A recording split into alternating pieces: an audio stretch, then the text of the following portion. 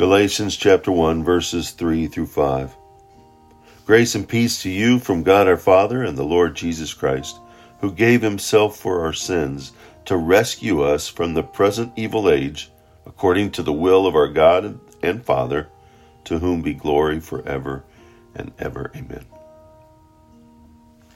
Don't you just love the letters of Paul and how he addresses the believers in the places that he's been? He is writing to the believers in Galatia, to the churches of Galatia that he and Barnabas had just completed their first missionary journey. And he's writing these letters in response to what he's hearing, that they're following the law of the Jewish religion and not following grace of Jesus Christ. And he writes, grace and peace to you. Do you have grace and peace? He wants us to realize that grace and peace are ours through God the Father and through Jesus Christ.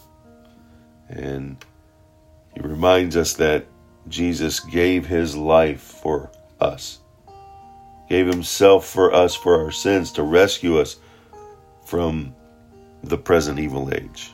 We're in a present evil age, and all of us are in a present evil age from the moment he wrote this back in AD 40s, 50s to today.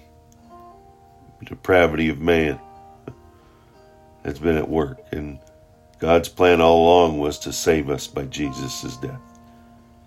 We have been rescued from the power of the present, a world ruled by Satan and full of cruelty, full of tragedy, temptation, corruption, deception. And being rescued from this evil age doesn't mean that we are taken out of it, but that we are no longer enslaved to it, that we are in the world but not of the world. You are saved to live for God.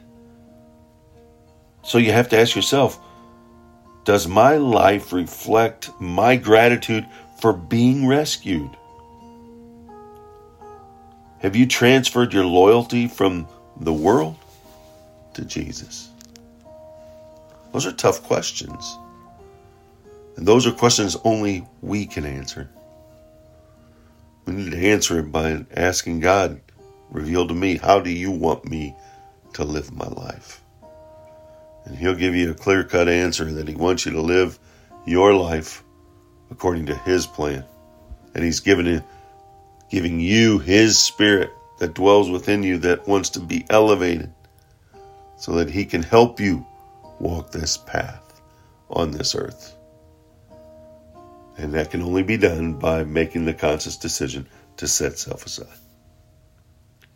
Be reminded that you have grace and peace that Paul reminded the believers of Galatia, and reminds us today when we read his word that we have grace and peace from God through Jesus. Go out, make it a wonderful God-filled day.